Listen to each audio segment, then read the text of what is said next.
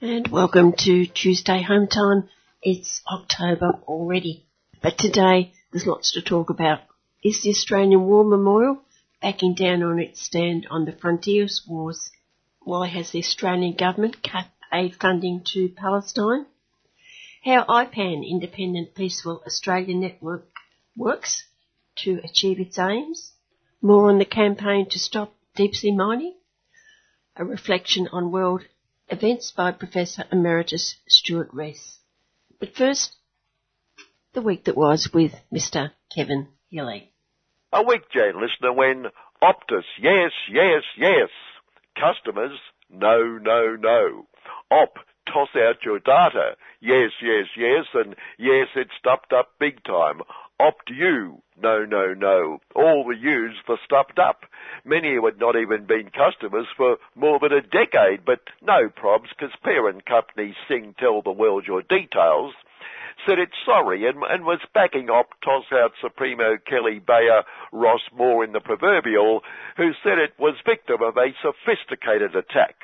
Well, the government reckoned it was lax security, but in fairness to Sing Tell the World and Kelly, it must have been sophisticated lax security, making it grossly unfair that governments are demanding that toss out, yes, pay the costs of dragging their customers and ex-customers out of the proverbial, a mere 9.8 million Opt-Us now exposed to potential fraud.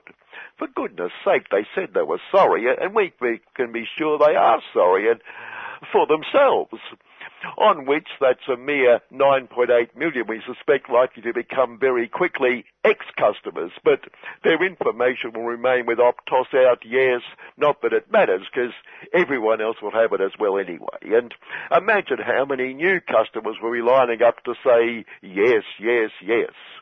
Also imagine how distressed poor Kelly and poor Sing Tell must have been when a tech journalist came up with an unthinkable blunder of monumental proportions, one that a high school student shouldn't make. If anything, a slight on high school students.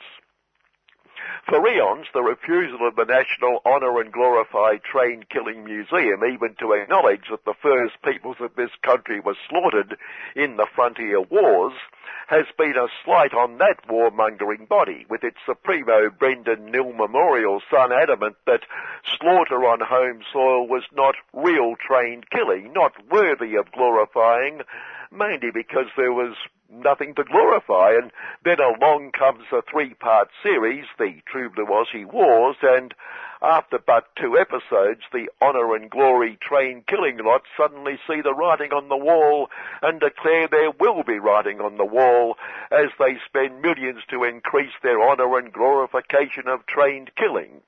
Brendan sounding like the biggest supporter of Indigenous rights ever.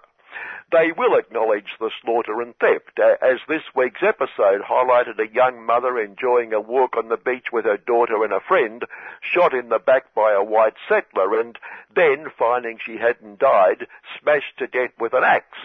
The murder exonerated because to charge the settler might deter other settlers and coppers and trained killers from slaughtering the Indigenous defending their stolen lands. Fast forward to now, and a northern True Blue Aussie copper and ex-trained killer, Zachary Rolfe, who boasts how he enjoys bashing and hurting people, shoots a young Indigenous man in cold blood, and then, when he is not yet dead, shoots him again, and then is exonerated by an all-white jury, showing how far we have moved on.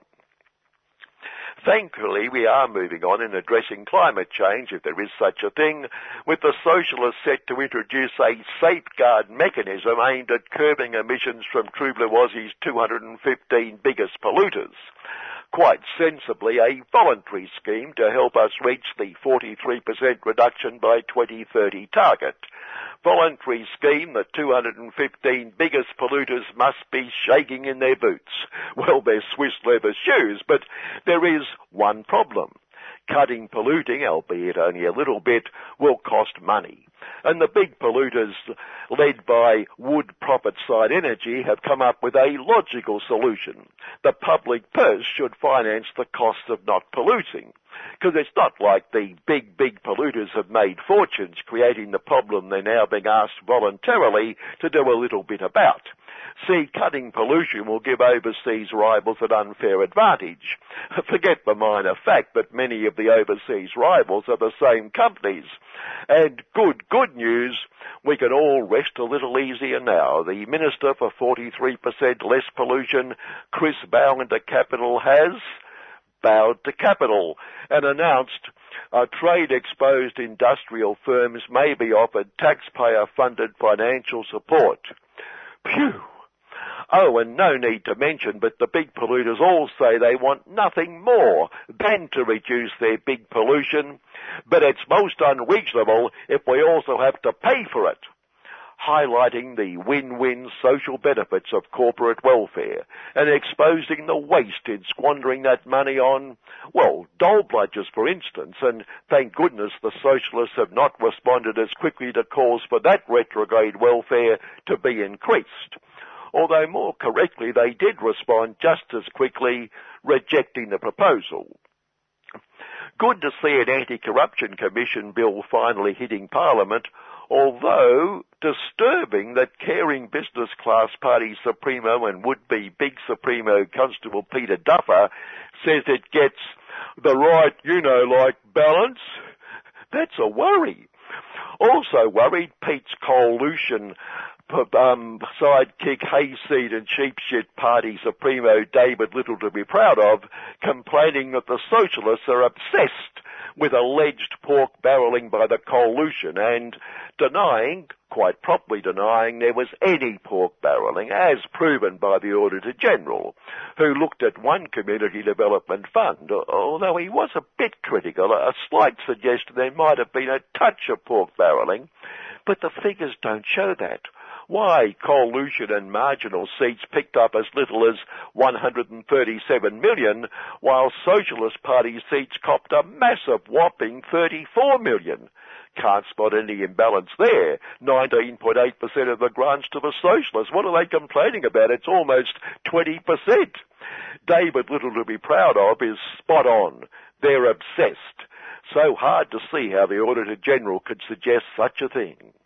Related matter, 2 retired beaks reckon all those last-minute pre-election appointments by then-Attorney General Michaelia cost the workers to the Administrative Appeals Tribunal, an extension of appointments which didn't expire for eons, are probably illegal, making their decisions illegal.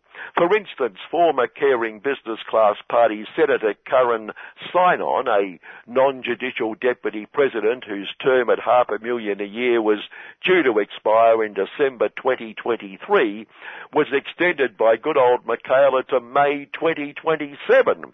But poor independent Curran must have been so distressed at the publication of a photo showing her home, her very, very expensive home, most definitely not in a working class suburb, as someone had placed a huge Josh Pride M. Iceberg's election poster on her front fence, just to prove her independence, which obviously inspired Michaela.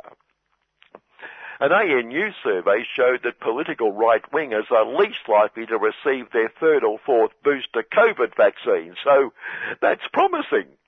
Also promising, our minister for going overseas all the time and being a perfectly good little prefect, Penny Left-Wing's assertion that True Blue Aussie will fight to free Professor Sean Turnell, sentenced to 3 years imprisonment in Myanmar for the heinous crime of being in the wrong place at the wrong time, will not give up until he is released. Promising? Yes, promising, because obviously Penny Left-Wing would just as vigorously argue and relentlessly pursue the release of Julian Assange by His Most Gracious Majesty's home country and our father country, the US of the UN of the US of the world, facing imprisonment or ongoing incarceration for the heinous crime of exposing US of war crimes, trained killer crimes. Interesting that. Trained killer crimes in a war that was a war crime itself. War crime upon war crime. That's got to deserve 175 years in the slammer, but Penny will see justice is served. Rotting in his isolation cell, Julian must so appreciate the magnificent support he has and is receiving from the True Blue Aussie government, making it hard to believe why all these long-haired, commie, greedy, wooden worker and iron lots are carrying on trying to disrupt that gathering of responsible merchants of death in Brisbane, Land Forces Weapons Expo, displaying the lethal simplicity with which their merchants of death products can facilitate train-killing crimes, war crimes, the very stuff of maintaining our security against that which can't be named, unless you're Constable Duffer, who knows we must invade that which he can name, evil, evil China. Guaranteed to be yet another great military success story. Good afternoon. And thanks once again to Mr. Kevin Healy. You're listening to Radical Radio 3CR.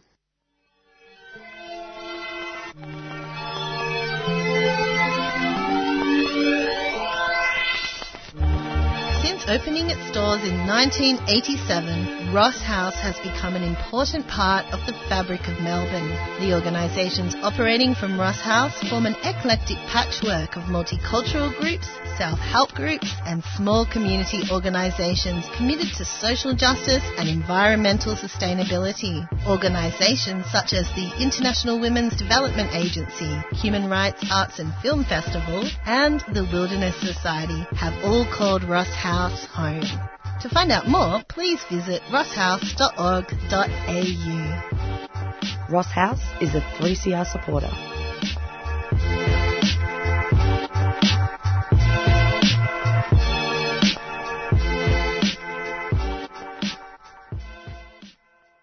Long overdue, more fully chronicled, the frontier wars between First Nations, colonial troops, police and militia, decades obstinately defending the bloody truth of Australia's foundation history, assist Australians to remember, interpret and understand its enduring impact on Australian society.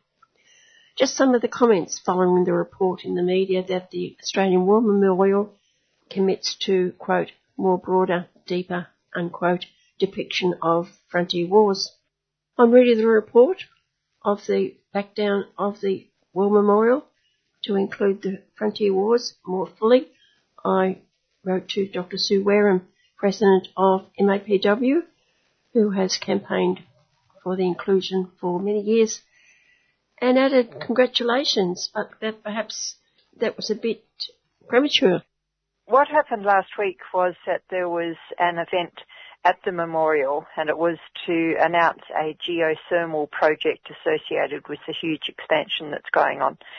We could say a wee bit about that, but in the course of the press conference that was there, a journalist asked the memorial about the frontier wars because there'd been quite a lot of publicity about them recently, and I think probably particularly from Rachel Perkins' brilliant series which is on television at the moment, The Australian Wars. So a question was asked about any plans in relation to the frontier wars because they've had publicity, and the memorial replied that the council have considered the issue, and yes, they will be looking at the frontier wars in a more, the exact wording was to the effect that looking at them in a more in-depth fashion.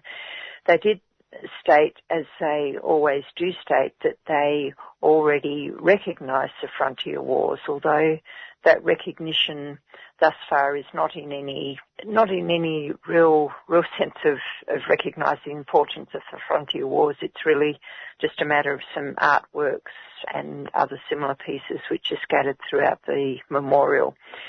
So what we know at the moment is that the council is considering doing more, but we don't know anything more than that. We don't know how much, how important is this to the Memorial Council? Are they just planning some small increase on what they're already doing so that they can say that they've taken on board public comment? Or are they planning something significant which really does recognise the full impact of the frontier wars, and also the really important part, which hasn't been mentioned by the memorial, is commemorate. Are we actually going to commemorate these wars? basically we know hardly anything about what the memorial is planning, except that they've said that they are planning something more on the Frontier Wars. Are you happy with the way the media has covered this in the last couple of days? Well, I think any media attention to this is good. I wouldn't want to put a negative slant on what the media has done. I think any interpretation that this struggle to get adequate recognition and in commemoration of the Frontier Wars at the memorial, any interpretation along those lines is premature. But media attention on this and keeping up the pressure on the War Memorial is very good and very important, and that's what we need to do. And there is a lot more attention to it now, isn't there? Even before Rachel Perkins' series, people were writing about it, journalists were writing about it, even people connected or had been connected with the War Memorial have been writing about it and giving their points of view. Yes, that's absolutely right. And in fact, calls for recognition and commemoration of the Frontier Wars at the War Memorial have been there for literally decades, many years. So this is not new. It's taken a really long time for these calls to actually get adequate attention.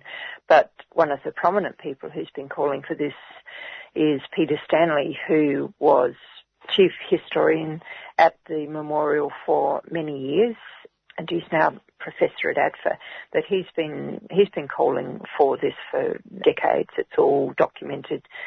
Historians, Henry Reynolds is a prominent one, Lyndall Ryan, and others. There are other names too, have been calling in similar fashion for a long time for proper recognition and commemoration of the Frontier War. So it's not new, but yes, you're right. It's good that there is finally some decent attention to this issue. Well, you're leaving your organisations out of that, and they should be included in that list, the Medical Association for the Prevention of War. Yes, definitely. MAPW has been calling for this for some years. Other organisations similarly, but yes, we've been trying to put it on the agenda publicly and in submission to government where we can. So we've been using every opportunity to raise this also.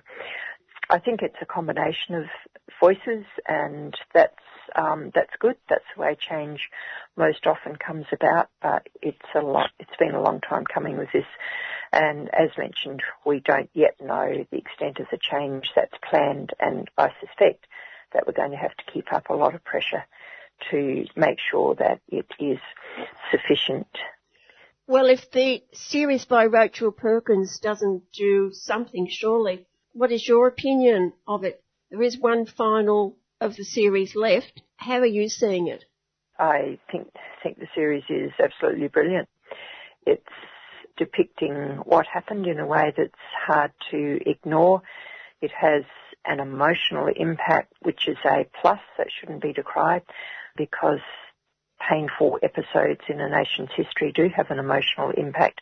But we need to recognise that, take it on board, and recognise that the emotional impact must be far, far harder and greater for the First Nations people themselves. I speak as a white person in this country, but we must recognise that the impact on the First Nations people is severe and it's ongoing. Whatever greater recognition and action we can take in relation to that is important. One of the interesting things and really rather ironic things which also came out in the press conference at the memorial last week was the War Memorial reiterating that, this was from the director, reiterating that their most important task at the moment is to recognise the contemporary wars, so the wars this century, Iraq, Afghanistan and other places. There are concerns around that, because the closer we are in time to a particular war, the easier it is to politicise it and to exclude any criticism. So there are issues around that. But one of the ironic things which the memorial state is that the veterans of those wars have, quote, waited long enough, end of quote. Well, if the veterans of contemporary wars, which are equal to or less than 20 years ago, these wars, if those veterans have waited long enough, what about the people in this country who've waited for 200 years, their descendants, for recognition of what's happened? So there's still some strange messages coming out of the War Memorial. So we need to keep the pressure up and make sure that the recognition of the frontier wars is as full and thorough as it needs to be, and not just an add-on in the huge expansion that's going on. To explain, part of the concern there is that if the Memorial have already decided what they want to put, decided in sort of big picture terms what they want to put into the new galleries, then how are they going to accommodate adequate recognition and commemoration of the frontier wars, which really needs to be front and centre, even if it's not absolutely front and centre in the memorial. How is it going to be accommodated in the new space? And that hasn't been explained. How's that going to be tied in with everything else that the council and the director are planning for the new space? So a lot of unanswered questions still. I did read that the $500 million expansion has already gone over its limit. I think it was $50 million over its estimate. Yes, it has gone up, so the government has paid more for it. And I guess we shouldn't be surprised that costs go up. As the memorial say, yes, costs do go up, but this wasn't factored in originally when the budget was agreed to by the government. And there's a long story behind that too. The government of the day, which was under Prime Minister Morrison, actually approved the project before they had seen the detailed business case, which was quite extraordinary and quite improper. So yes, there are questions about the budget. It's pretty likely that there'll be further increases. And what's the cap? What's the ceiling? Is the government going to put any limit on how much more they're prepared to pay for this project, which is already extraordinarily expensive and far more expensive than it should be? There were other options to expand the War Memorial space, which were much cheaper and more efficient. So unanswered questions on the budget issue too. There is the story that Dr. Nelson is planning on leaving. If he does leave, what do you believe that will mean for the memorial? Well, that will be interesting to see. Yes, it's been announced that he is leaving. He's taken up a higher position with Boeing. He'll no longer be the regional representative for Boeing, but he'll be one of their global leaders based in London.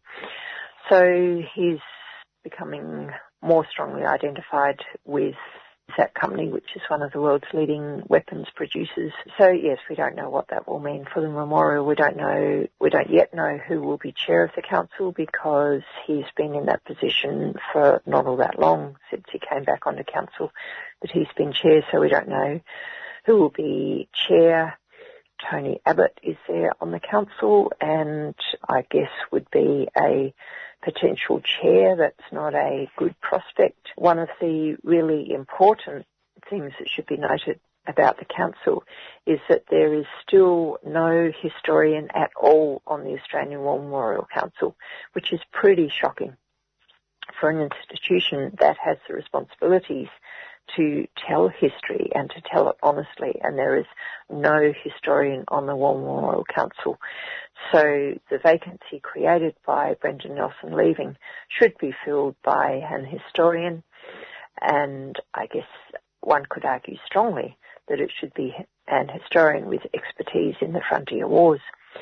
Now, if that were to be the case, if that came to pass, then one would have strong hope that the War Memorial is really serious about proper recognition and commemoration of the frontier wars. At the moment we have some hope, but that hope needs to to be fulfilled, we need to see some signs that the memorial is very, very serious about this. How long is it since there has been a historian on the council? Quite some years. I forget the exact number of years, but it's been quite some time, too long. And I'd imagine one person on a council might not necessarily make a big difference. That's true. One person on a council can't necessarily move mountains, but at least it would fill a gap that's there. Perhaps not to the extent that we would like, but it would be a big improvement. I'm pretty sure I can remember Peter Stanley saying he beat his head against a brick wall quite a lot while he was there. Yes, he'd be the best person to ask about that, but certainly on the issue of the Frontier Wars, he's been advocating for this for a long time, as have other historians, of course, whom we mentioned. You mentioned right at the beginning, Sue, geothermal. What's the story there? Geothermal is it's an energy saving measure. So basically using the heat from the earth, from fairly deep down, to use it for the heating and cooling within the memorial. Use it as an energy source. It's good to be using that as a renewable energy source. One does wonder, though, that, one doesn't want to wonder, one sort of knows that there would have been a lot of energy saved if this huge expansion and the enormous excavation that's going along with it, thousands of truckloads of stuff that's being moved out of the memorial and dumped in another part of Canberra. So there would have been a huge amount of energy saved by not doing this project with all the excavation on the scale that it's being done. So the memorial will want to spruik their carbon credentials there. Interestingly, the minister who was at the announcement last week, Minister Matt Keogh, at one stage said that there were 1,000 tonnes of carbon being saved, and at another point said there were 1 million tonnes of carbon being saved. Even on that front, one asks questions about it. Basically good to be using renewable energy, but we shouldn't kid ourselves that that's been a major factor in this whole development. Just finally, Sue, and a very high-profile doctor like Dr. Nelson connecting and actually working closely within an organisation like Boeing, who manufacture, obviously, the Merchants of Death, I suppose. Yes, Brendan Nelson was in a role with a weapons company even when he was director of the memorial, which a lot of people thought was highly improper, and he was receiving payment for that role, payment which he said he passed on to the memorial, and we believe that, of course, but that's not the point, to be receiving, to be in a role with a weapons company while you're directing a memorial to the victims of war, those who've died in war. It's not right. There's a conflict of interest there, and that should never have been the case. Being on the council and having a role with weapons companies, similar problem there. Of course, what he does after he leaves the council, that's entirely up to him, nobody's business. But there shouldn't be places within the War Memorial for people who've got links, with significant links with the weapons industry, because, as we know, the weapons industries are the big winners from warfare. They're the ones who need wars for their profits, and they will want a particular telling of the story of warfare. They won't want a full accounting of everything that warfare does, because that will go against their interests. So we need to be ever mindful of this issue of conflicts of interest, which is a big problem in public life generally, and the War Memorial is one place in particular that we shouldn't be having those conflicts arising. And of course, a number of those companies have in the past, and I'm not sure whether they still do, have had a connection within the War Memorial. Organisations, individuals give significant amounts to the memorial, then their names are displayed within the memorial, not necessarily all of them, but some of the big ones. Names are displayed within the memorial. And there are other benefits. I mean, corporations don't give away sums of money unless there's some benefit in it for them, and that's usually a benefit in terms of public image and that sort of thing. To have the names of weapons companies displayed within the War Memorial is really quite offensive in a place where we should be simply educating ourselves and commemorating those who've died in wars. There's no place for the names of the companies that have profited from wars. So that's another issue that's ongoing with the memorial, and Medical Association for Prevention of War will be maintaining our activity around that campaign to get the weapons companies out of the memorial. Thank you once again, Sue. Thank you very much, Jan.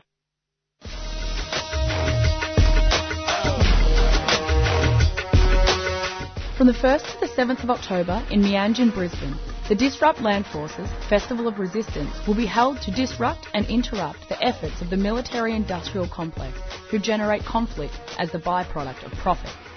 Disrupt Land Forces is a decentralised, intersectional, direct action campaign taking place over 7 days through creative and collaborative action in resistance to Land Forces, the largest land-based weapons expo in the Southern Hemisphere.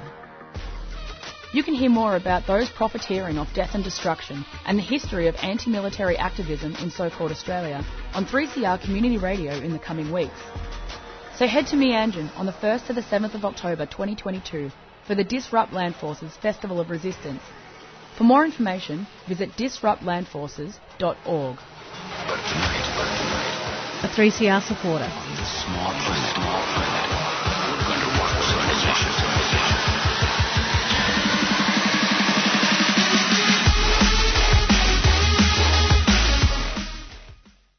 AFIDA, Union Aid Abroad, is definitely an example of From Little Things Big Things Grow. Back in 1983, an Australian nurse, Helen McHugh, worked as a nurse educator with World Health Organization in the Middle East. On return, she took a proposal to the ACTU President Cliff Nolan, influenced by her experiences working in Palestine refugee camps in Lebanon, to establish a global justice organisation in Australia.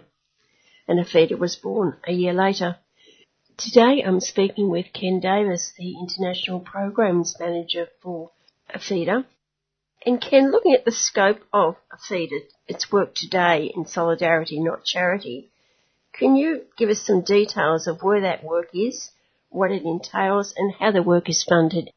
Union Aid Abroad AFIDA is, based on practical solidarity around 4 themes at the moment: workers' rights, trade unions and workers' health. The second is labour migration and refugees. The third is women's organisations and, building feminist movements. And the last is climate crisis and how workers respond to the climate crisis, and just transition. The biggest programs are in Vietnam, Cambodia and Laos. A lot of work on the Thai-Burma border with the refugees from Burma, work with trade unions in Indonesia, Samoa and Philippines, and work with farmers and working women in Timor, with trade unions and farmers in South Africa, with women's empowerment in Palestine and with the refugees in Beirut. How does it actually work? You go over there, you contact different organisations, see what their needs are? Sure. We've got mainly long-term partnerships with, the Women's Union or the trade unions in Vietnam and Laos, with independent unions or NGOs or, farmers in other countries. So we always work through partnership partners. We've got offices with local staff in Phnom Penh, Vientiane, Hanoi, Dili. So, we work in terms of partnership where we are accredited with Australian government, so we receive just over $1 million to subsidise our projects from the Australian government, but most of our funding is from the Australian trade union movement and from, individual members and donors. But we also cooperate with our sister organisations, the solidarity agencies based on the trade unions in Finland and Sweden, United States and so on. So we cost share a range of projects, or we cooperate with, with other donors. And also, sometimes other governments, like the Irish government, funds us for a women's political leadership training in Vietnam. So these are mainly short-term or long-term? The projects are short-term, but usually the partnerships are very long-term. Our partnerships in Lao PDR is, with the trade unions there, so that's a long-term partnership, long-term partnership with the Vietnamese unions and the Vietnamese Women's Union. Relatively long-term with independent unions in Cambodia and women's organisations. So mainly quite long-term partnerships with either local independent organisations or local, official organisations in the sense of the trade union movement. Can we focus on Palestine? I'd imagine that the connections with Palestinians goes right back to the very beginning. That's right. So it's 40 years since the massacres in Sabra and Shatila, which motivated an Australian nurse, Helen McHugh, to work with the Palestinian nurses, but also to ask the ACTU to build a international solidarity agency like the Norwegian People's Aid. And that was agreed, back in 1984. First project was training the Palestinian nurses in Sydney, actually. The Palestinian nurses from Lebanon that had survived the massacres. We've had projects with the camps in Lebanon since then, and inside Palestine in the occupied territories since 1989. At the moment, the Australian government won't allow Australian organisations to operate in Gaza with Australian government funding, and they've cut aid to Palestine or to Palestinians, massively, or at least the former government. The current government may be increasing United Nations Relief and Works money, but there's no increase in other funding, to help Australian NGOs work with Palestinian civil society. At the moment, we've got a small, relatively small training program for women for employment, women's cooperatives actually, in the West Bank. But I think for ourselves and the other agencies, the Anglicans or National Council of Churches or the others that have been working with Palestinians a long while, we'd really like the new government to restore a serious aid program to Palestine or to Palestinians through Australian NGOs in partnership with Palestinian civil society. So that lack of funding from the federal government, that was the Morrison government. Is that the only one? Before that, it was okay? Look, a couple of years ago, the amount of funding was about 40 million. Now it's down to 29 million, and they've restored United Nations Relief and Works funding to around 20 million, or the current government said that they will do that. But that only leaves 9 million for work in the territories. Now, the humanitarian situation in Gaza is out of control because 15 years of blockade by Israel primarily and also Egypt. The lack of water, the lack of drinkable water or usable water in Gaza. So, United Nations sees the 2.2 million people in Gaza is at extreme risk in terms of access to energy, water, food, health. So the situation is very dire, and also the situation in the West Bank is not great because they're completely dependent on the Israeli economy. During COVID and stuff, there was even more constraints. So, and also lack of funding to the PA means that, the wages of nurses, teachers, other public sector workers, is not guaranteed, and that has an enormous impact on the economies. The need for Palestinians is much greater, and of course the need in that region is greater in terms of the needs in Syria or the Syrian refugees or the people in Lebanon or the crisis in Yemen.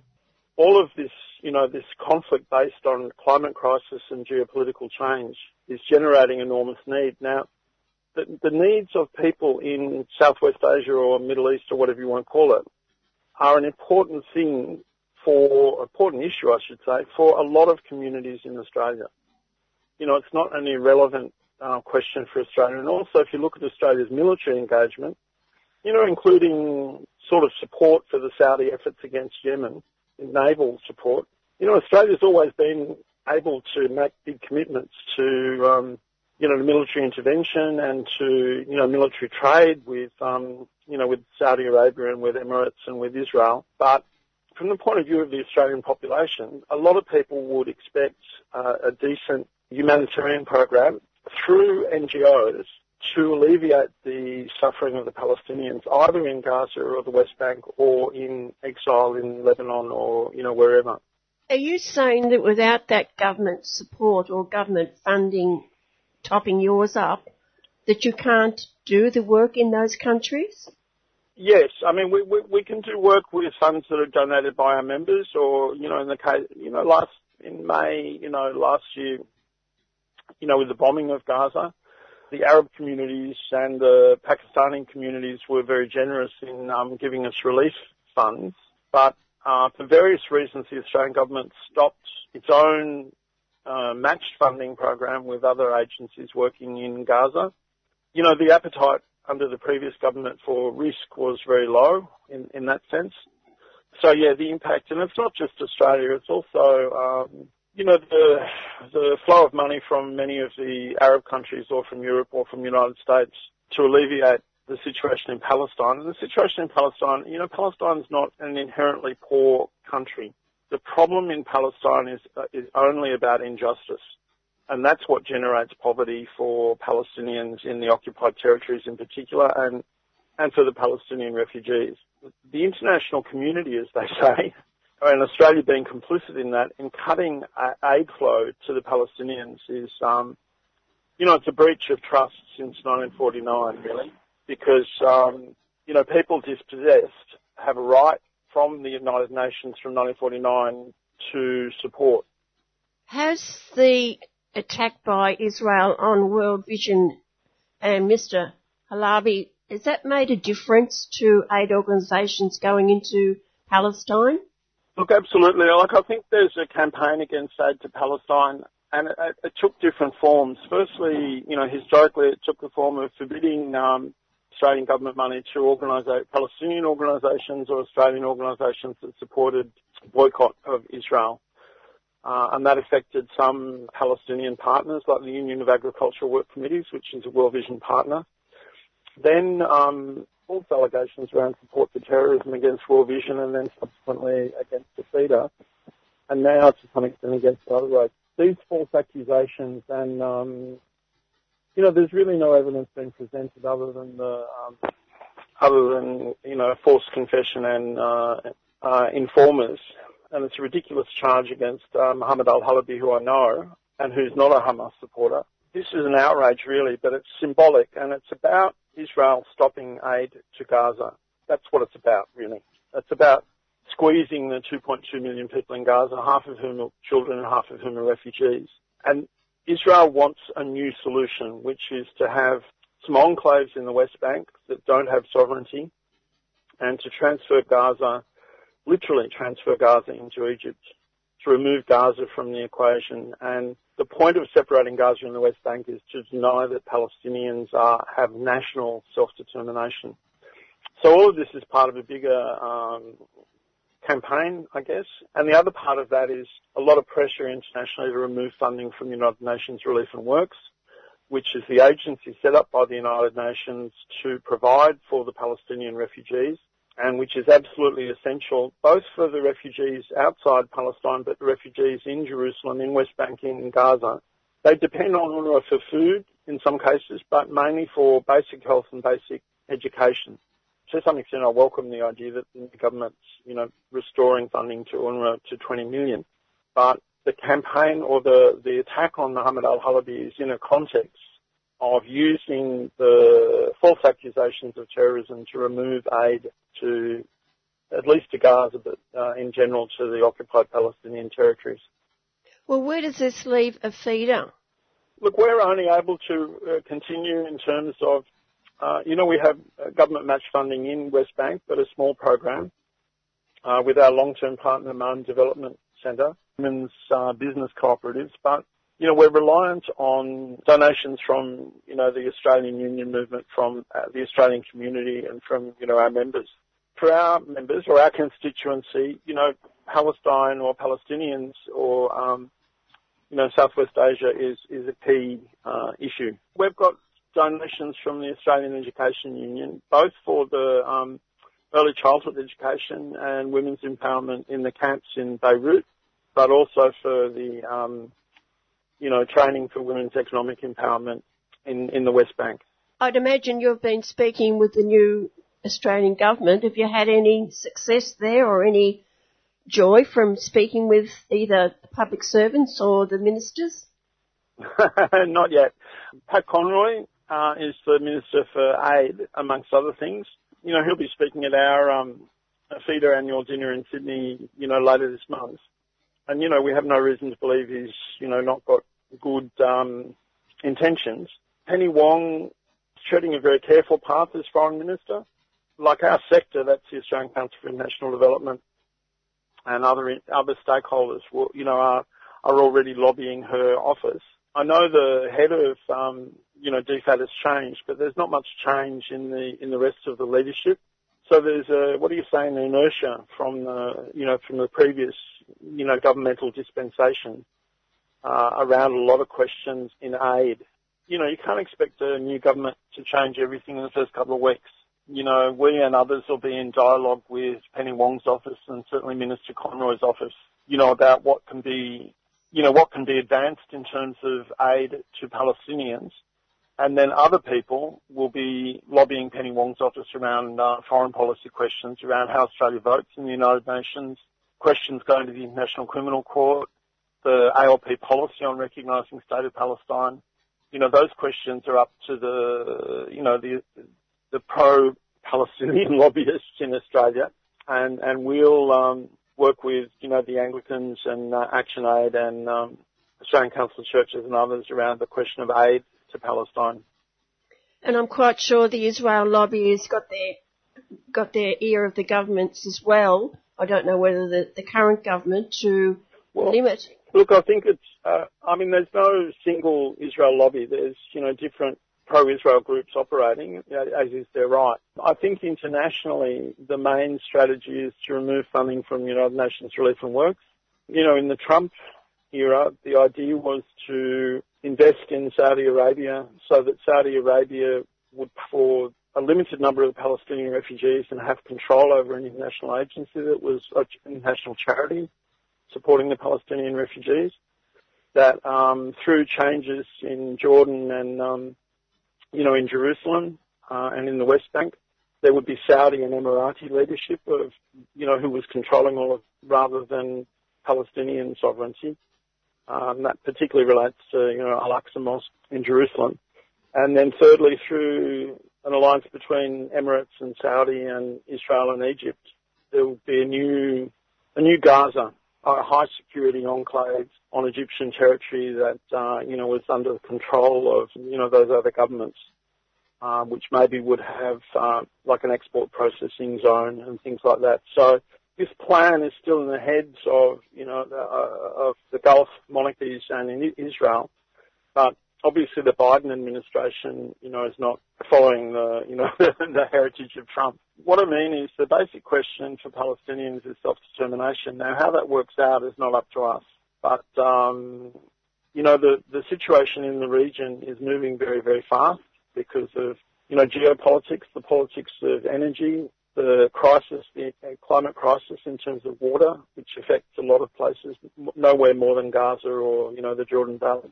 So things are moving very fast, and also the overall global geopolitical conflict between, United States and Russia and China, but and regional powers like Turkey and Saudi and Iran, and Israel. All of that really affects how the international pro-Israel lobby strategizes. But in general, their strategy is to remove aid from the West Bank and from the refugees and from Gaza in order to push forward a solution that, really denies Palestinian self-determination. Well, just to step back a bit, if Israel had done and would do now the right thing, there wouldn't be a need for UNRWA. Well, that's right. The purpose of UNRWA was to shift the obligation to support the refugees away from Israel. Obviously, that's in a profound sense that the United Nations agreed that the refugees to, their homes or the children and grandchildren have got a right to return to their places of origin. Israel says they're not refugees because they're not born in Palestine, but they're refugees because they refused permission to return. the reality is they're refugees. In Gaza or in West Bank or in Jerusalem or in Syria or Jordan or Lebanon or even in Australia, they're refugees because they're denied the right to return to their homeland. So the real answer is the right of return of refugees, but in the meantime, what's happened is the United Nations or the international community has assumed responsibility for the well-being and welfare of the refugees, now numbering around 5 million. So initially, in 1948, it was just over 700,000, but that number was increased after the 1967 war. And of course, people have had children and grandchildren. It doesn't make any sense to either assume that because they're Arabs, they should be assimilated into any other Arab country. Palestinians are a nation in as much as anyone else is a nation, in as much as Ukrainians are a nation, or, people from any country are a nation. And, they have cultural and sometimes religious and linguistic differences. It's not reasonable to assume that the refugee burden should fall on Lebanon or Syria or Jordan or Egypt or Iraq or anywhere else. So this leaves millions of people dispossessed that need food, education, healthcare and jobs. That's why UNRWA is a crucial question, and it's a good thing that the current government's doubled the amount of money to UNRWA. But overall, UNRWA is in, crisis in terms of the amount of money it has. So, if you're in Palestine, in the occupied territories, there's 4 health systems. One is, an expensive private health system like Israel. One is the Palestinian government health system, which, runs out of money a lot. One is the NGO health system, like Patients Friends or, Al-Ahli, the Anglican hospital in Gaza. And then the other big health system is United Nations Relief and Works. When UNRWA runs out of money, it means people don't have medical care, don't have schooling and don't have food. And this is how many years since Israel became part of that area? How many years have the people been suffering? Well, what the Israelis would say the War of Independence was 1948, after the Second World War. Britain assumed colonial control over, Palestine and other areas after, Australian troops helped defeat the Ottoman Empire. And then, in what was a great betrayal, the British, gave the Hashemite kings Iraq and Jordan, the Saud family Arabia, and then, were supportive of the establishment not only of a Jewish homeland but a Jewish state in, more than 70% of the land in Palestine. So in 1948 you have what the Palestinians call the Nakba, the catastrophe. That is the basic moment of dispossession and the moment of, denial of the self-determination of Palestinians. Yeah, it's a historic, I don't know what to say, historic wrong since the, post-World War II moment. Israelis argue that, 6 million Jews died in the Holocaust, and amongst others, and that, there needed to be a national home for Jews. And certainly a lot of people understand the need of Jewish people for a homeland, but that could have resulted in a binational or a democratic secular state rather than a Jewish state. So I guess that's the debate currently about there's 3 questions. One is the right of the refugees to return. One is the occupation of Gaza and East Jerusalem and the West Bank and, the Syrian Golan Heights. And the third is, that Israel be a state based on equality of its citizens, which, it's not. And so many agencies such as Amnesty, Human Rights Watch, B'Tselem, an Israeli organisation, and to some extent parts of the United Nations are understanding Israel as a single apartheid system. That is a system based on ethnocracy and a system based on rights, based on race and peoplehood and, descent and religion rather than based on equality.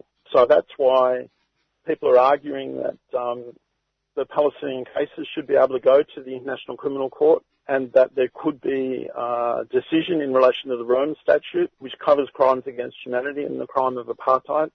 And apartheid is not only about South Africa, but about systems of racial domination. I think Australia should help support the ability of Palestine to take cases to the International Criminal Court. And it's probably up to us as Australian citizens to put a bit of pressure on the Australian government. That's right. Obviously there's a lot of people here take the Israeli side, but a larger, and a lot of people don't care, but a much larger part of the Australian population actually sees the injustice, to the Palestinians and wants a more just solution.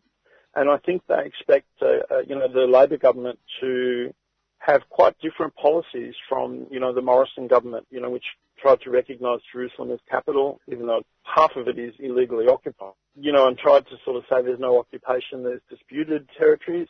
But, it's a military occupation, just like what Russia's doing in, parts of Ukraine.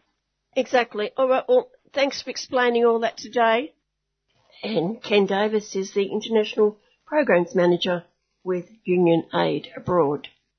Hi, I'm Munira from Fitzroy Primary School, and you're listening to Community Radio on 3CR.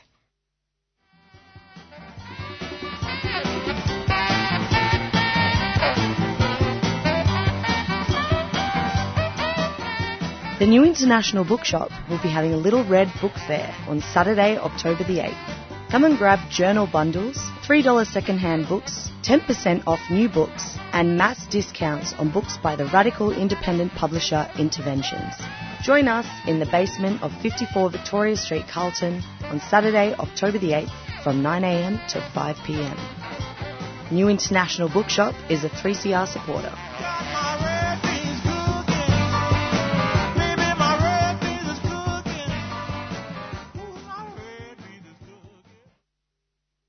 IPAN, Independent and Peaceful Australia Network, is a network of community and church groups, trade unions, peace and anti-war organisations who got together in September 2012 to launch IPAN. Today I'm speaking with Bevan Ramsden, who's been involved since shortly after its foundation. Bevan, I know you weren't there in 2012 when IPAN was established, but that happened a couple of years later. So what were you involved in those years leading up to joining IPAN? I have to go back a bit in time, but I was involved in the anti-Iraqi war demonstrations and organisations up at Newcastle at the time. That was in 2003. But otherwise, I was around that time I was busy with work and the family raising. I didn't spend a lot of time on peace work apart from being involved in the Iraqi stuff until I saw been involved way back before that, but I'm talking about this current century. It wasn't until I saw this article about the formation of IPAN at a conference in Canberra in 2011, I think it was, or 2012. I saw the report of that. I thought, gee, this is something that I'll be very interested in because I was involved in the Australian independence movement, which started in 1974 and was very active around the time of the dismissal of the Whitlam government and for a number of years after that. And I thought this is something I really would like to be involved in. So I got in touch with them, and I then subsequently involved in the committee of IPAN for a number of years. I stood down a year or two ago to try and improve the gender balance on the committee so that a very active young lady in Sydney could join. And I just work with the committee now. I just go to the committee meetings and help where I can. And, of course, I do the editing of the publication every month, Voice. I'm so pleased to be able to still be involved with 3CR. I mean, you interviewing me, and I do a program with my friend Andrew Fullerton, which we broadcast on Alternative News. We do that every now and then. But having been a founding member of 3CR back in our first meetings were 1974, and then the station was opened in 1976. And to see it still going and doing a wonderful job, some 47 years later, I think, about 45 years later, is really encouraging, and I'm very happy about that. Well, we don't have to go back that far to see what it was like when you were joining IPAN in, 2013-14. What were the issues at that time? Do you remember when you thought, well, I'll have a go at this? The issue that really sparked off IPAN was Obama's statement and to an audience in Parliament and also in Darwin that the United States was going to relocate its forces from the Middle East to Asia. They called it the Pivot to Asia. And that involved stationing American troops for the first time, foreign troops, on our soil in Darwin for 6 months every year. Now, that move sparked off a lot of concern that we were suddenly being drawn into United States military activity by having them stationed here. And that sparked a conference in Canberra that got IPAN going. For the need, and of course the major issue was for an independent foreign policy not to be tied to the American foreign policy, and certainly not be tied to the American military or integrated in with their activities. And that's been the concern ever since. And myself and Nick Dean here in Sydney, within IPAN, we got a campaign going called Give 'em the Boot, and had appropriate visual with kicking an American soldier out over the sea.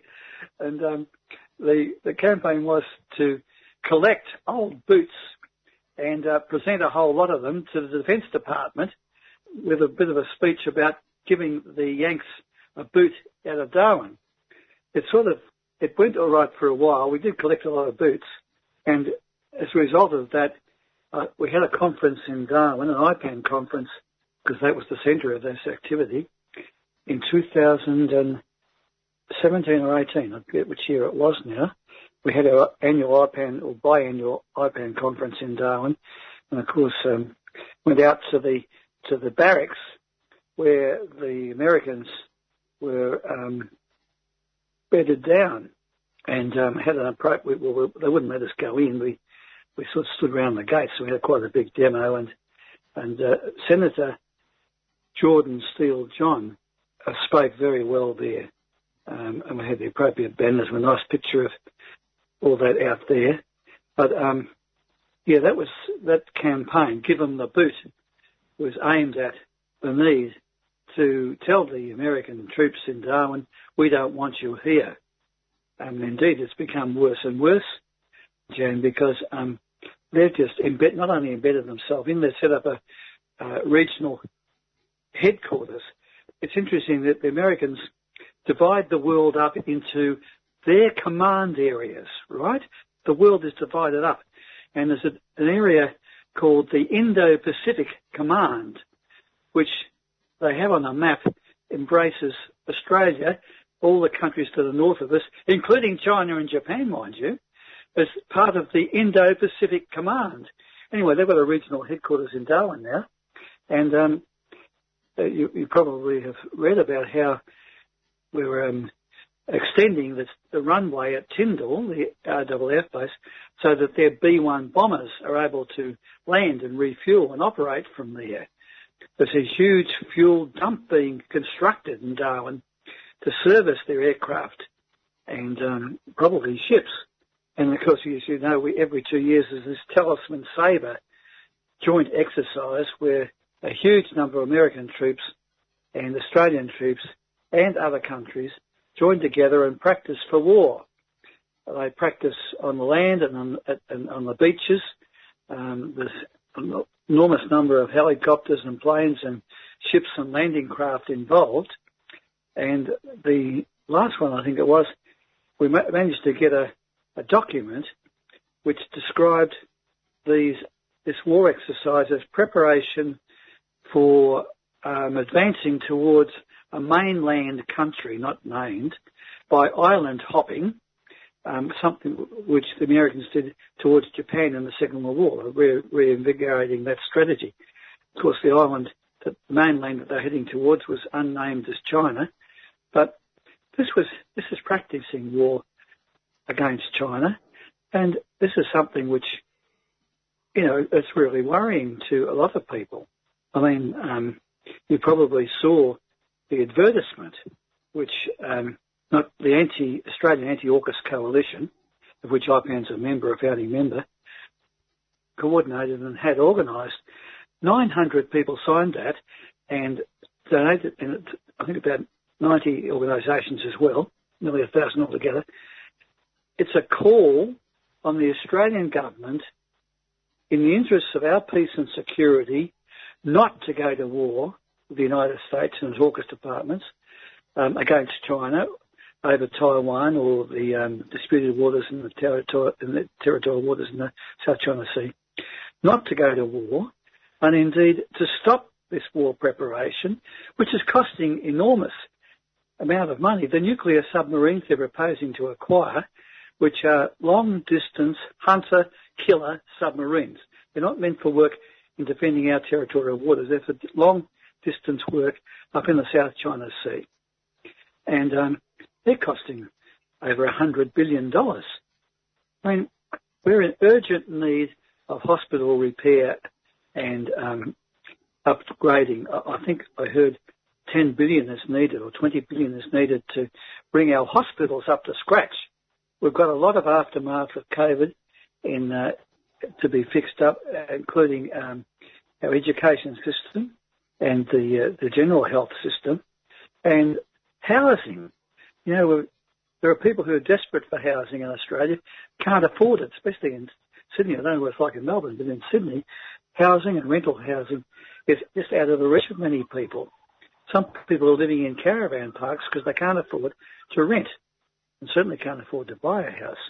There's many things to be fixed up in this country before we start wasting money on war preparations. Can we talk a little about the organisations who are part of IPAN? How diverse are they? Well, there is faith organisations, church groups, right?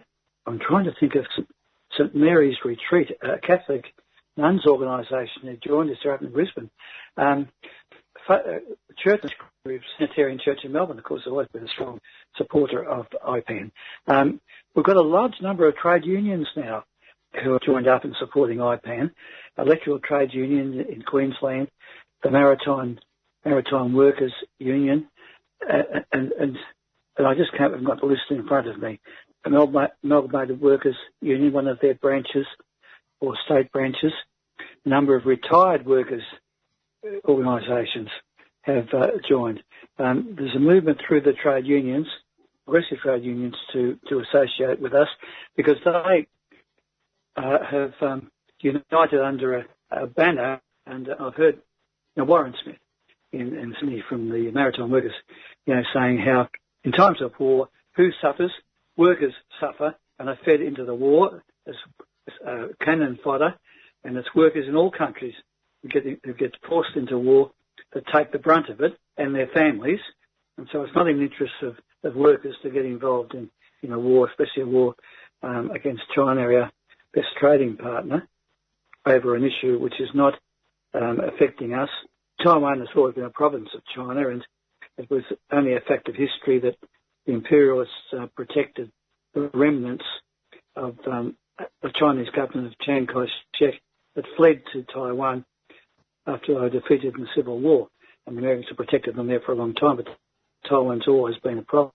It's not up to foreign countries to interfere in the internal affairs of other countries. Let it be solved peacefully, which I think it could be, without external interference. But I got off the track there. Friends of the Earth, environmental groups, are members of IPAN, anti-nuclear groups, Nuclear Free Australia and so on, are parts of IPAN, Just Peace, peace organisations like the CICD and Just Peace in Brisbane, the Spirit of Eureka in Melbourne and in Adelaide. Yeah, it's quite a diverse group of organisations. It's a network, not really an organisation, a network of groups that want to communicate between themselves and get together around issues that arise, such as our conferences, like this newspaper ad activities that simply provides a focal point and a means of getting together around these important issues. Talk about some of the people who've stayed with that organisation through those years and their backgrounds in peace and trade unions and what their contribution is. And what has your contribution been more? I know you say you're not on the committee or the board now, but can you explain how it works on a day or a weekly basis? Well, thanks to Zoom, we have a lot of meetings. but being a national organisation, Jan, we're on the committee. There are people, at least 2 people from each state and territory. So we've got Western Australia, Northern Territory, Adelaide, South Australia, Victoria, Tasmania, Canberra, and Sydney, Brisbane, who I've missed, but all the states are represented on the committee. So when we have a committee meeting, it's a Zoom meeting, and with generally a dozen people on it. And at times we run them almost weekly, sometimes fortnightly, depending on what we're organising. So that's quite frequent. And then within the IPAN committee, we form working groups around particular activities.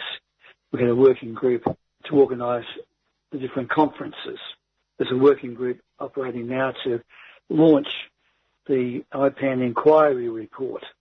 You may remember that IPAN organised an inquiry into the costs and consequences of Australia's involvement in US wars, the alliance, and what are the alternatives. There was 280 written submissions, which has been put into a report. That report is to be released in Parliament in November. There's going to be an IPAN conference in Canberra at the same time, the day before. It'll be presented within Parliament, and there'll be a press conference outside Parliament, because that represented a lot of opinion throughout Australia about what Australia's involvement in these wars. We're talking about Vietnam, we're talking about Afghanistan and Iraq, and the war preparations that are going on at the moment. And of course the general consensus is that this is not in our interest, and we need to extract ourselves from this sort of involvement as soon as we can. And there's strong support for an independent foreign policy, and indeed having our defence forces organised and equipped to simply defend territorial Australia and not getting involved in these expeditionary, aggressive wars with the United States, as has been going on. And I've been speaking with Bevan Ramsden, one of the many, many members of IPAN, Independent and Peaceful Australia Network. Stay tuned to 3CR Community Radio. Trivia's back, baby.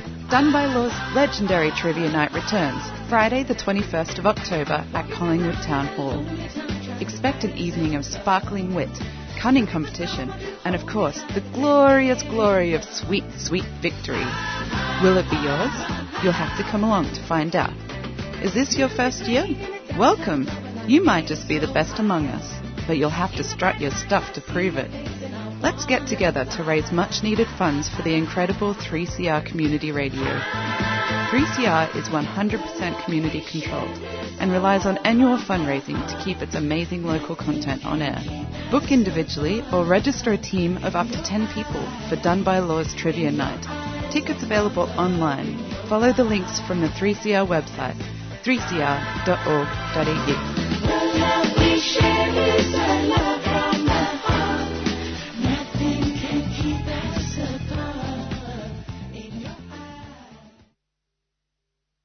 Today we revisit the important issue of the concerted push to mine the seabeds of the world.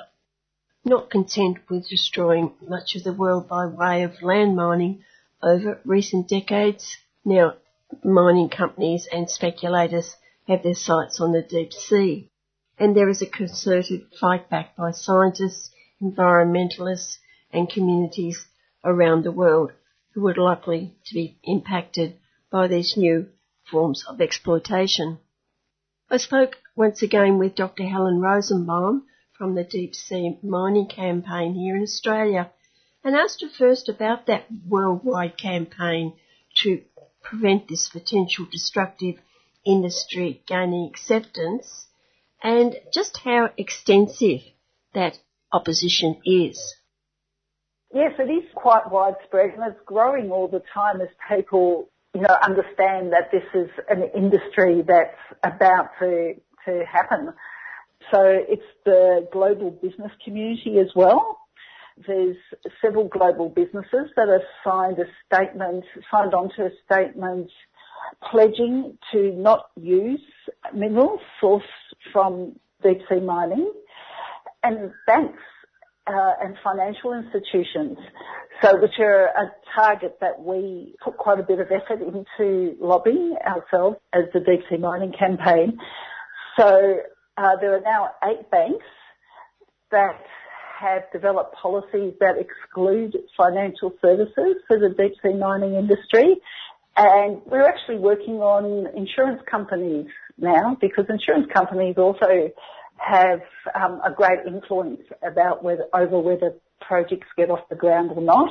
And we're seeing that in relation to the coal industry, and some great work that's been done by Market Forces here in Australia to lobby insurance companies not to insure coal projects, and that's been really effective for stopping coal projects around Australia. And then there's institutions such as the IUCN, the World Conservation Network, which is a network of government and civil society members. And last year they passed a resolution that was much discussed at the IUCN. It was probably the first time that deep sea mining has been discussed by such a wide audience outside of the tiny little private, almost groups that are just pushing it along at a rapid pace. So over 600 members of the IUCN passed a resolution calling for a moratorium on deep sea mining, and also a review of the International Seabed Authority, which is the organisation that is responsible for developing the regulations for deep sea mining in international waters. That body has recently come into great disrepute with a great expose in the New York Times just recently, just showing the extent of corporate capture at the ISA, and which is an issue that we highlighted about 3 years ago in a report that we put out called the Why the Rush, which showed just how much the General Secretary of the ISA, who is still the same General Secretary today, was in collusion with a particular mining company, Deep Green, which is now called the Metals Company. But you have to include a large number of scientists in that opposition as well. Yes, of course. Yes, there's been a petition that's been signed by over 650 scientists calling for a moratorium on deep sea mining, and stating that we just don't know what the impacts of this industry are going to be, but they're likely to be severe and very long term, if not forever, basically, and especially in terms of human timeframes. So the science community has more and more become emboldened. Scientists are typically a little bit wary of taking positions that may make them look like they're political, but more and more scientists are willing to speak up and say this industry just shouldn't go ahead. And also, you've just talked about the Metals Company, and there seems to be a bit of argy-bargy going on about their share price, and I'm quite sure that there's plenty of shareholders who aren't very happy about what's going on. Well, we follow the blog sites of the Metals Company shareholders, and there is a fair bit of disquiet, and we try to feed in information to that just to make sure that shareholders realise just how garrulous this company is. But yes, their share price dropped from about $12 when they first formed the Metals Company through a merger with another company between Deep Green and another company, which is about 18 months ago. And they were hoping that the share price would skyrocket from that point, but it's actually fallen. At its worst, it was about 90 cents a share, and it's been hovering at around $1 or just over $1 for several months now. So yes, it's not doing very well at all, sadly for them. You've identified a connection between the CSIRO here in Australia and the metals company, and you've written a letter to the CSIRO outlining your concerns. What did you put in that letter, and what sort of a reply did you get? Well, the letter went to not only the CSIRO, but the minister that's responsible to the CSIRO, our Minister for Industry, as well as our Federal Minister for the Environment and our Federal Minister for Foreign Affairs, because this contract that the metals company has with the CSIRO cuts across all those issues. It's of concern because of our relationships that we're trying to heal and improve within the Pacific region since the last government. And it's also obviously of concern to our commitments that were just made at the recent United Nations Oceans Conference by Tanya Plibersek to join a global coalition for sustainable ocean conservation. Basically, our letter outlines all the reasons why the CSIRO should not be engaged with the metals company in developing its environmental monitoring and management plan, because it should not be facilitating an industry such as deep sea mining, which is so deeply opposed by so many different sectors of society around the world, and particularly opposed by Pacific civil society, which has been very vocal and has actually called for an outright ban on deep sea mining. Our letter raised questions about whether it's appropriate for our preeminent national research organisation to be engaged in facilitating deep sea mining, but in particular whether it's appropriate for the CSIRO to be engaged in a contract with this particular company. The metals company has shown itself to not actually be interested in proper public participation or in accurate science and in protecting the environment. We believe deep sea mining and environmental protection are not compatible in any case, but the research that has been undertaken by the metals company towards its environmental impact statement for a test it's actually right now starting to conduct within the Pacific Ocean, that research was rather flawed. It had many gaps in it.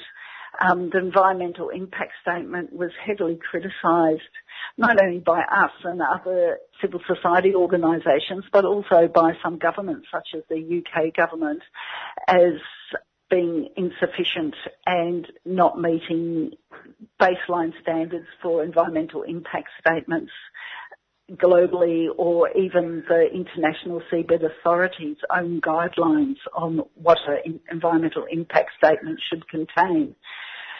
So the process for developing the environmental impact statement was really not transparent, and there was some token webinars about it where participants were just told about the statement, but we were not given an opportunity to ask questions and raise our concerns.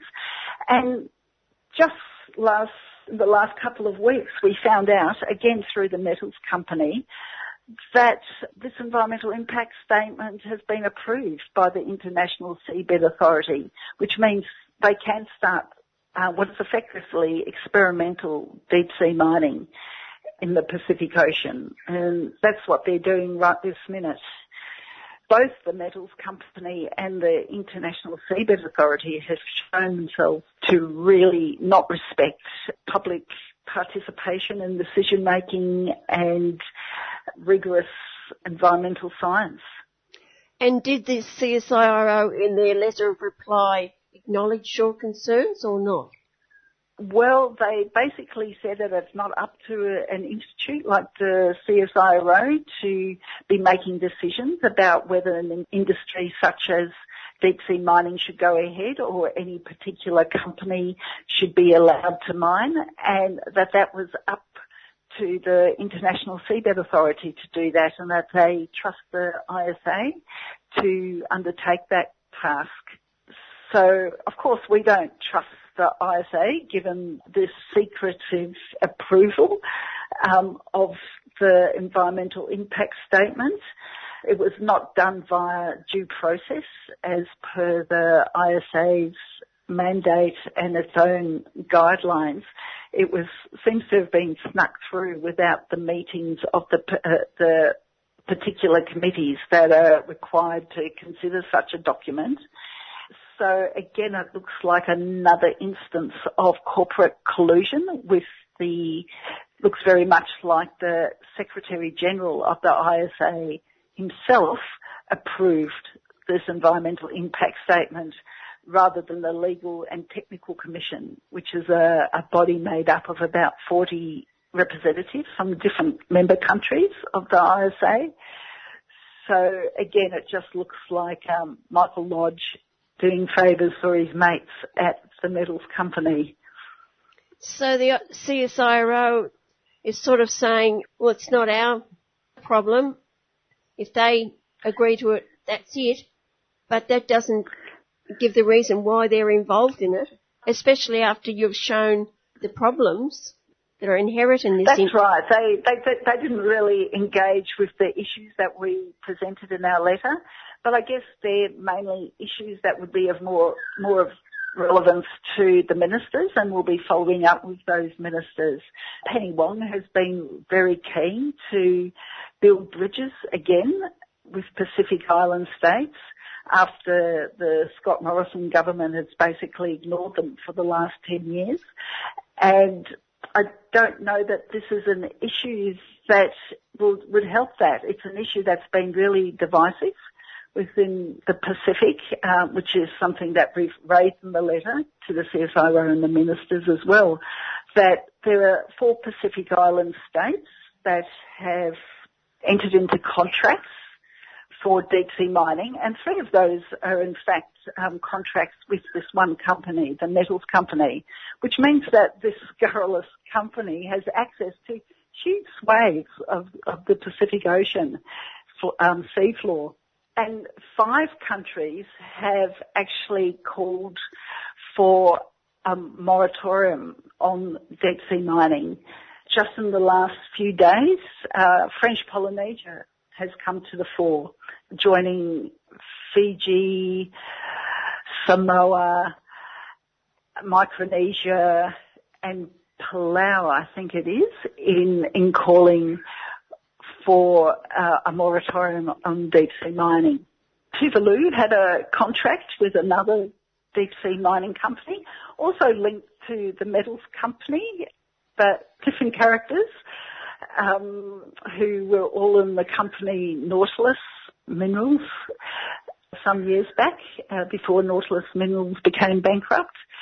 So the picture is that there's a small handful of these greedy white men who are plaguing the Pacific and want to run roughshod over Pacific civil society to get their hands on what they think are these golden eggs at the bottom of the seafloor that are going to make them a fortune.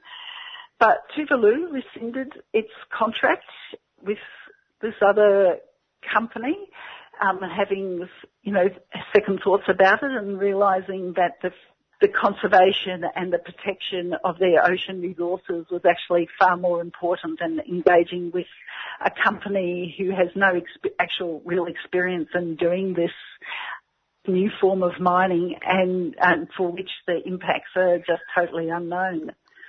Well, before we talk about the 16-minute visual investigation into mining, it's over a month since this letter was sent to CSIRO and government and other ministers or other politicians. Have you had any reply for any of them? No, we haven't. We've had, acknowledgements that they've received the letter and they will, attempt to respond. But we suggested in our letter actually that we will follow up with them. So that's okay. And We've also been waiting to complete our video, which shows the result of some recent modelling, because we'd like to be able to send that to the ministers. So we're now in a position to do that as well. All right. Well, who did the modelling? Blue Peril, our latest campaign effort, has been a project that's 3 years in the making.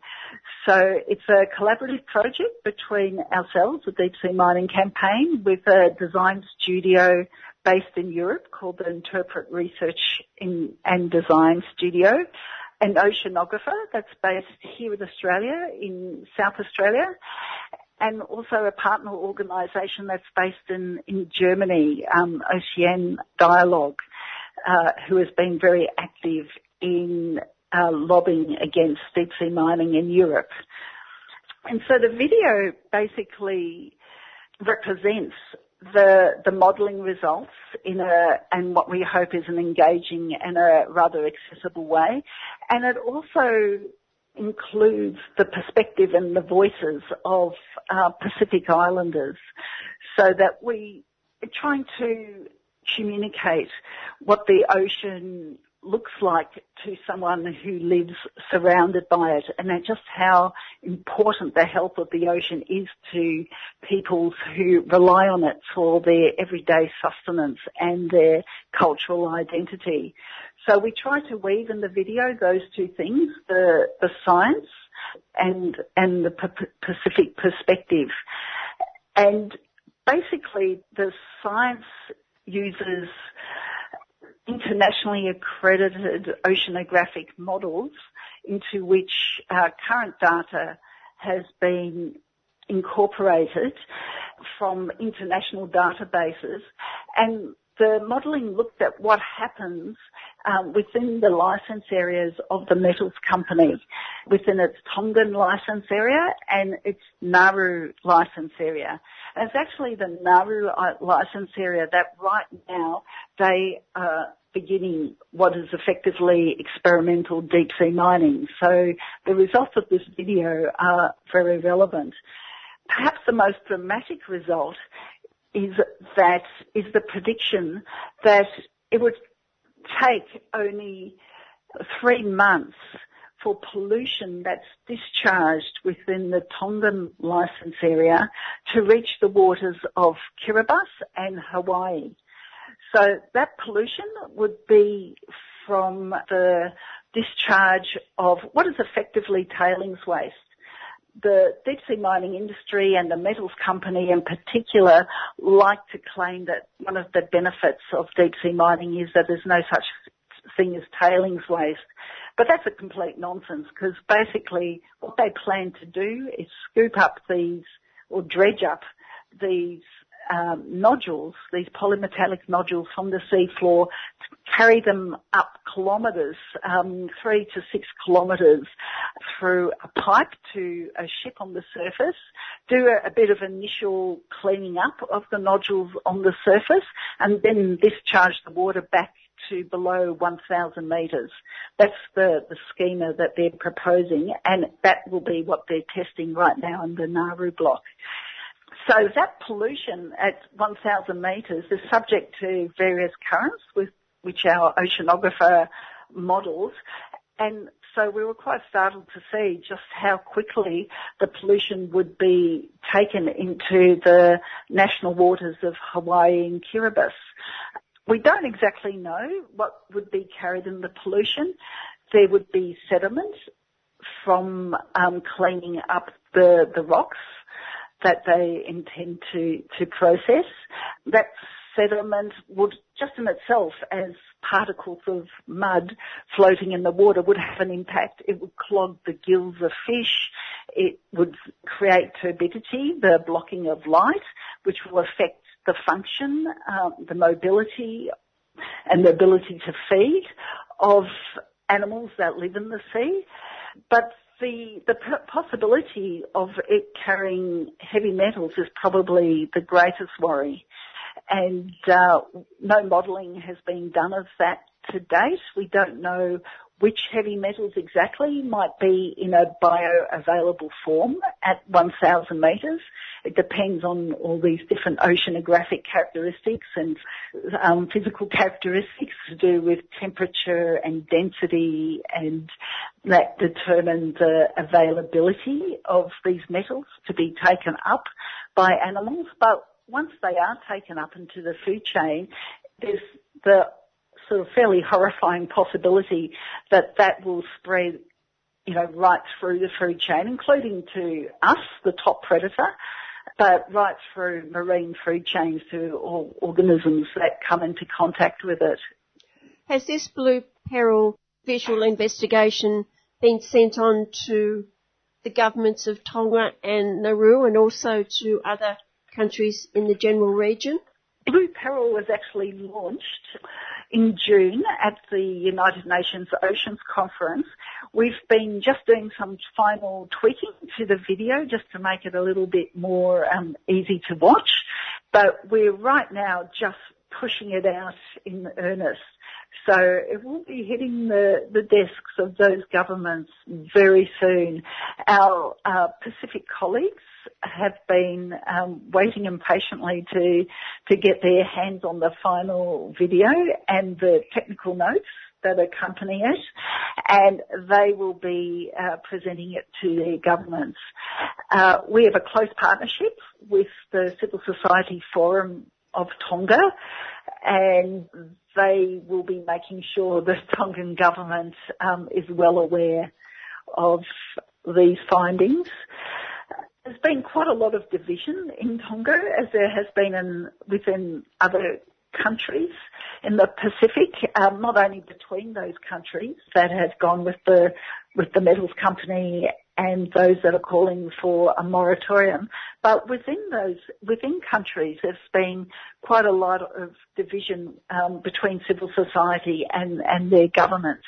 And in these tiny Pacific Island countries, that creates quite a lot of tension, because they're very small populations and, everybody knows each other. So that's likely to translate into divisions even at family level.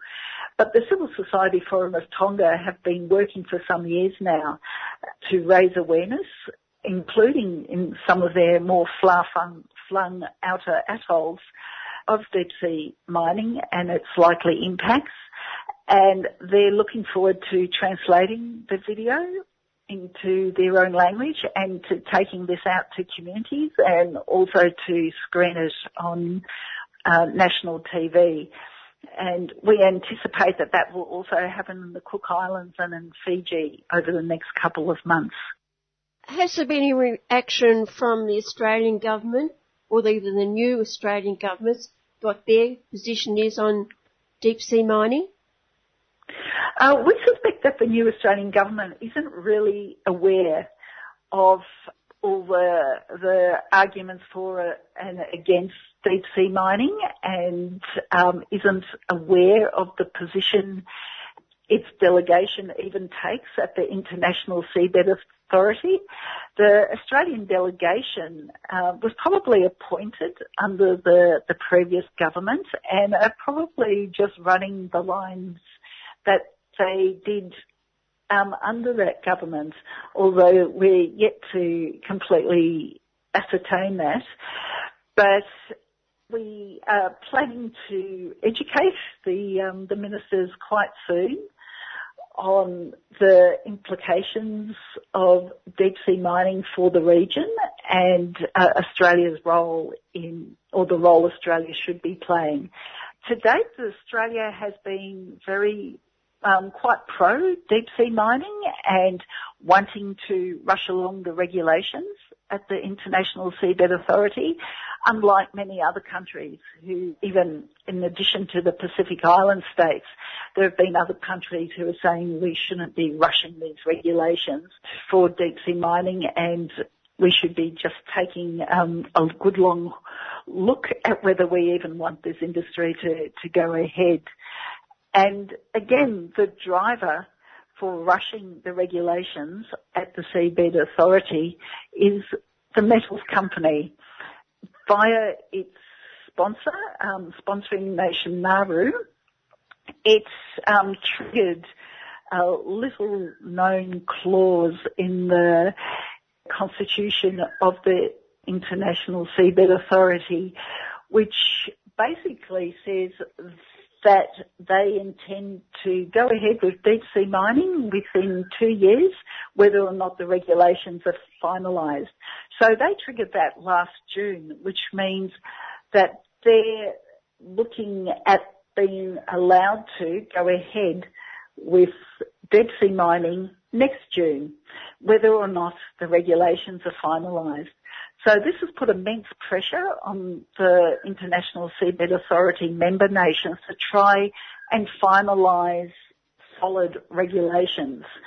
And it's actually backfiring on Nauru and the Metals Company, because a lot of resentment is now coming to the fore from countries being bullied and pushed into that position. And the Metals Company are probably not going to be ready to actually undertake deep sea mining by next June. We believe this is a marketing ploy, an attempt to increase their share price, and that again, the key people in the Metals Company basically just want a quick dollar and they'll walk away from the company, just as they did with Nautilus in Papua New Guinea before it went bankrupt. We can hope that there aren't too many gullible people who will put their money into this company. You know, it's surprising. There's always a lot of, small investors who perhaps aren't all that well informed, but, are gullible and, vulnerable to the spin that Gerard Barron, the CEO of Nautilus, who had been the CEO of Deep Green and is now the CEO of the Metals Company, he's a marketing guy, and he's very good at what he does, and he does suck in a lot of people. There's a quote we've often used of the same guy, Gerard Barron, and we used it as a caption in our report, Why the Rush, where he stated in an interview, whether or not you're interested in deep sea mining, everybody's a sucker for the story. I think that says it all from his perspective. Dr. Helen Rosenbaum, who's from the Deep Sea Mining Campaign. My name is Todd Fernando. I'm the Victorian Commissioner for LGBTIQ plus communities, and you're listening to 3CR.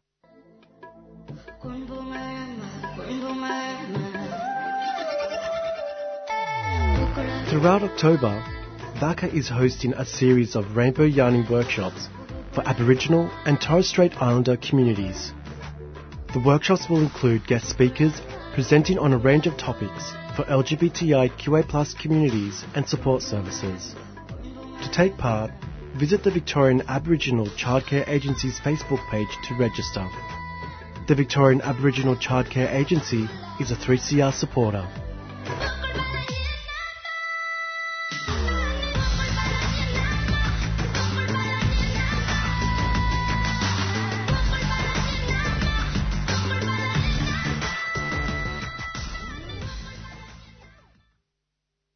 In an email to human rights activist Professor Emeritus Stuart Rees, in response to a question about his trip to Western Australia, he replied, "Have just returned from the West.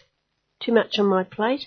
Assange, Israeli arms manufacturer in Australia, delving into Ethiopian, Eritrean, Tigray wars, my Japanese connection with impressive secular Buddhist organisation, otherwise completely free."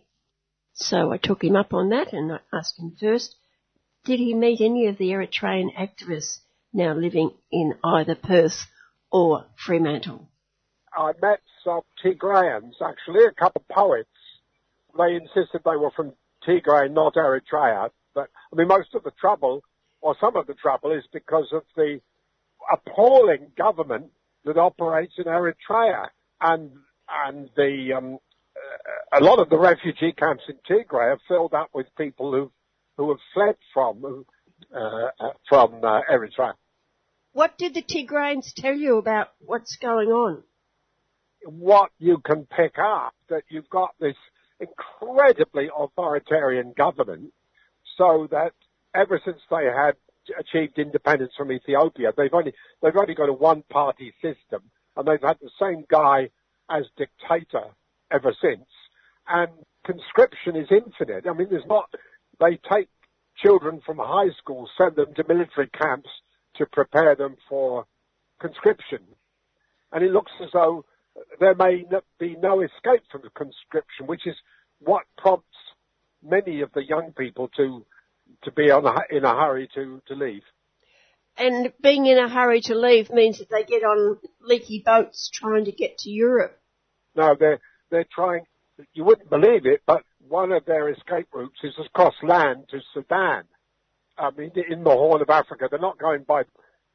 I can't see anybody going by boat because they're crossing the Eritrean border south into Tigray, and once in Tigray, in the war between Eritrea and Ethiopia, what was left of the Tigrayans was maintained by opening the border, keeping open the border with Sudan. So poor old Sudan, as poor as a church mouse, has about a million refugees from that war. I don't like to use the word complex, but it looks quite complex. And I can remember Stuart many years ago supporting the Eritreans for their independence, but the people that came in after independence, they were okay for a little while, but not for long.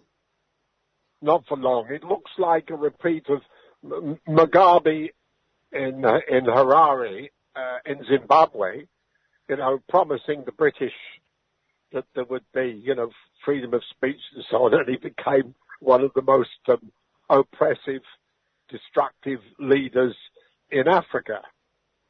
And the same has happened with this dictator in Eritrea. I mean, I thought Eritrea was a place that was experimenting with liberty, but it's not. It's quite the reverse. Your Japanese connection with secular Buddhist organisation.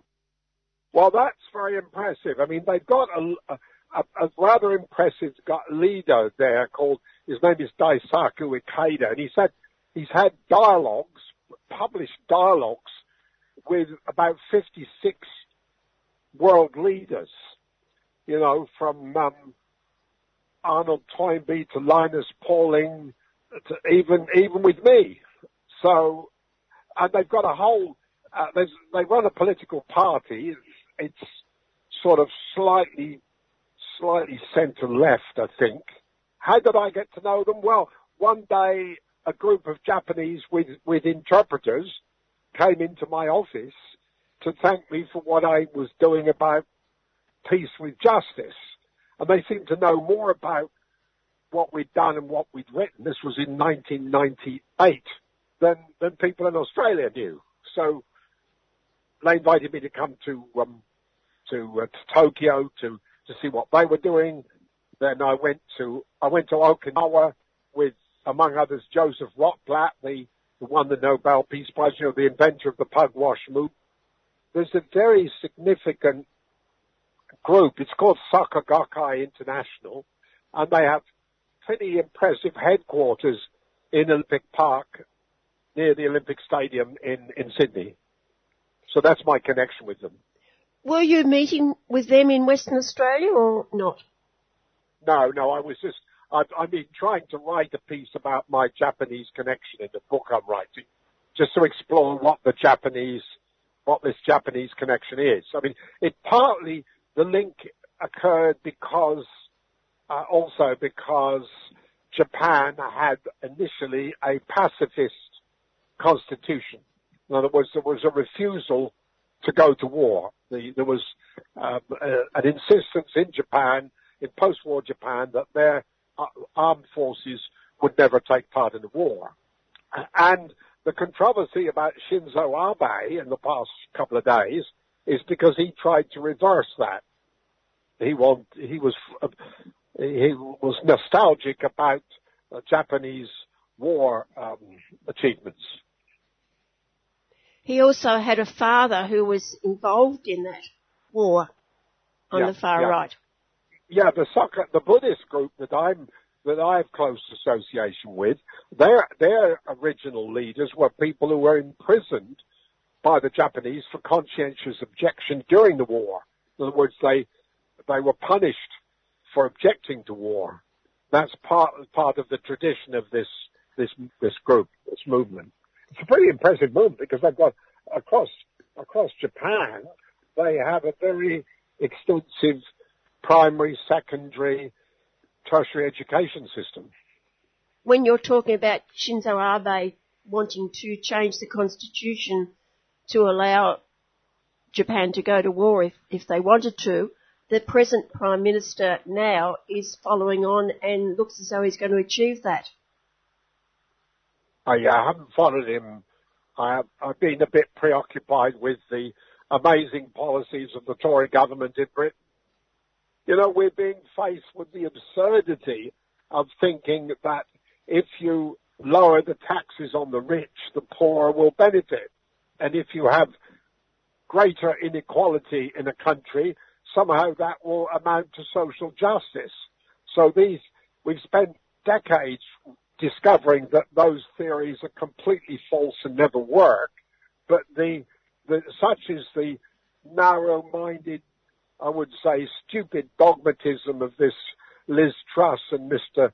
Kwasi Kwarteng, her Chancellor, that they're going to experiment with. I mean, the chances are that the Tories will, well, they're already demanding that she should sack the Chancellor, and he's only been there about a week.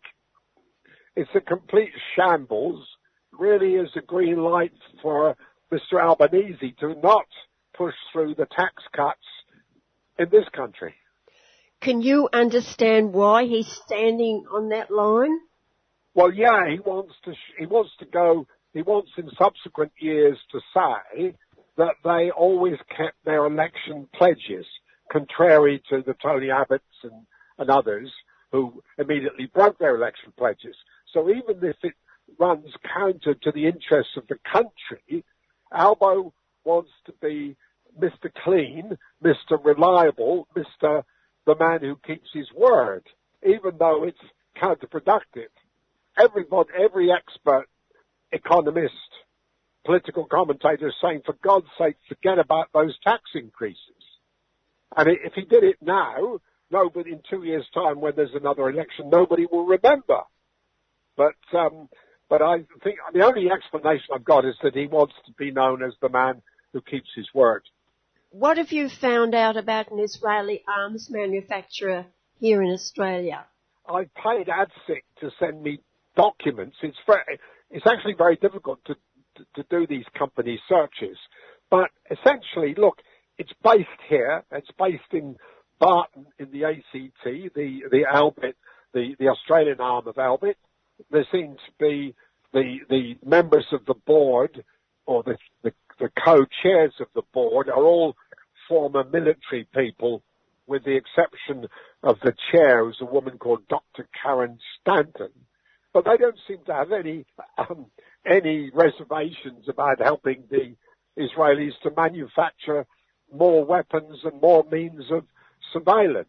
What I can't find at the moment is the extent to which a leading member of the Labour Party is still an enthusiastic lobbyist. She certainly was. Mary Eason, who's a staunch supporter of Israel, come whatever they do, and has also been an outspoken, a very enthusiastic lobbyist for this Israeli arms company. And of course, that enthusiasm runs consistent with Mr. Pyne and Mr. Turnbull's objectives to make Australia one of the leading arms exporters countries in the world. In fact, in the world, in fact, Pyne and Partners Limited have got a large contract with Albit, therefore with the Israeli Armed Forces. Mr. completely amoral Pyne, his company is apparently doing very well with these arms contracts, literally with the Israeli Defense Forces. It's great when you get all the expertise of being a politician and being a cabinet member to, when you leave, to go on and make quite a note for yourself. Yeah, I mean, they're using their networks. I mean, they seem to be, without the idea that you have principles, that you make moral judgments, seems to be completely alien to them. It's all about money talking. Human rights doesn't get on the agenda, or doesn't appear to. And given that, I mean, the record of the Israeli army is that a lot of their new manufactures and surveillance equipment go to experimenting over Gaza. With the new weaponry, the new surveillance equipment is used to spot what their opponents might be doing in the narrow streets of frequently bombed out Gaza. And just about weekly, there's a young person dies with a bullet from an Israeli soldier in the West Bank. Yeah, I wouldn't say weekly. I would think on average daily. But the impunity of Israel is one of the persistent abuses of human rights. That impunity, non-accountability is terrible. I mean, it seems quite obvious that they wish to eliminate all Palestinians from that part of the Middle East. So when they talk about from the Jordan to the sea, they mean greater Israel. They mean exceptional Israel. They mean Israel which can do what it likes, and nobody should question them. Then we have the issue of the world-renowned journalist who was shot by a sniper, and there's absolutely no doubt, nobody could have any doubt now, that it was deliberate murder of her. Absolutely it was, and of course they put as much effort into denying the truth as they put into killing people. The machinery, I think it's called Hasbara, which really basically means propaganda. So, and it's true of so many countries who've been involved in cruelties. They put as much effort into denying the cruelty as in exercising it, as in imposing it. The denial machinery is enormous, and the West buys it. They deflect attention. They either deny it or say there'll be an investigation, which never happened. Well, if you want to talk about denying cruelty, you can only talk about Julian Assange and what he's gone through in the last 10 and more years. Absolutely, yeah. I'm going to meet his father for a long morning this time next week in Melbourne. I've been looking at the whole complete absence of due process of law. The British judiciary, the Swedish prosecution services, the so-called Department of Justice in Washington, and the cowardly Australian government were completely arbitrary in their pursuit of Julian Assange. He was ridiculed, demonized, and given no due process of law. There was no due process of law in the treatment of Julian Assange. It is an absolute disgrace. The British judiciary were prejudiced, arrogant, indifferent, cruel, and cowardly Australia went along with it. What do you hope to achieve talking with his father? I think making the public aware that the due process of law, that this undue respect for the judiciary is misplaced, that this was a cruel piece of political persecution and revenge, and we have to keep on repeating that. I mean, some of the detail is quite complex, but it really amounts to nothing more than saying that due process never occurred. The judge's behaviour, these are privileged men and women dressed up in British courts, and they take part in something called theatre, as far as I'm concerned. It has nothing to do with the principles and rules of law. They make it up as they make up their minds on the basis of their privileged prejudices, and they make up their minds as they go along. One has to keep on protesting. There's not much more, we can do. Nils Melzer, the special rapporteur, United Nations rapporteur on torture and inhumane punishment, has written a brilliant, utterly brilliant book called The Trial of Julian Assange. It should have an impact. I should publicise what's in it. I'll work out with Julian's father, I'm not sure, but solutions come from conversations. Well, finally, Stuart, with all these issues churning in your head, what was your holiday?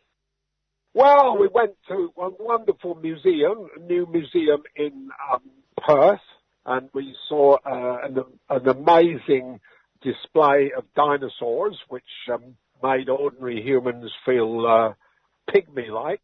I caught up with lots of friends. I caught up with Palestinians whom I'd helped to get out of Gaza years ago. So I had a reunion with them and their families.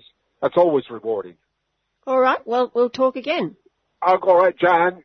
You've been listening to a 3CR podcast produced in the studios of independent community radio station 3CR in Melbourne, Australia. For more information, go to allthews.3cr.org.au.